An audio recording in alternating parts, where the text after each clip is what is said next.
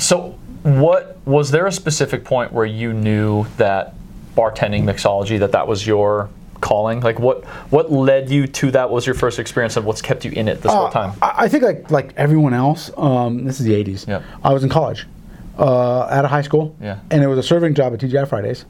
Led me to a bar back, and then service bar, then front bar, and then from that I was off to the races.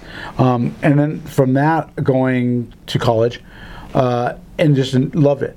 And that's how I can always tell is a good bartender is someone that really cares about that guest.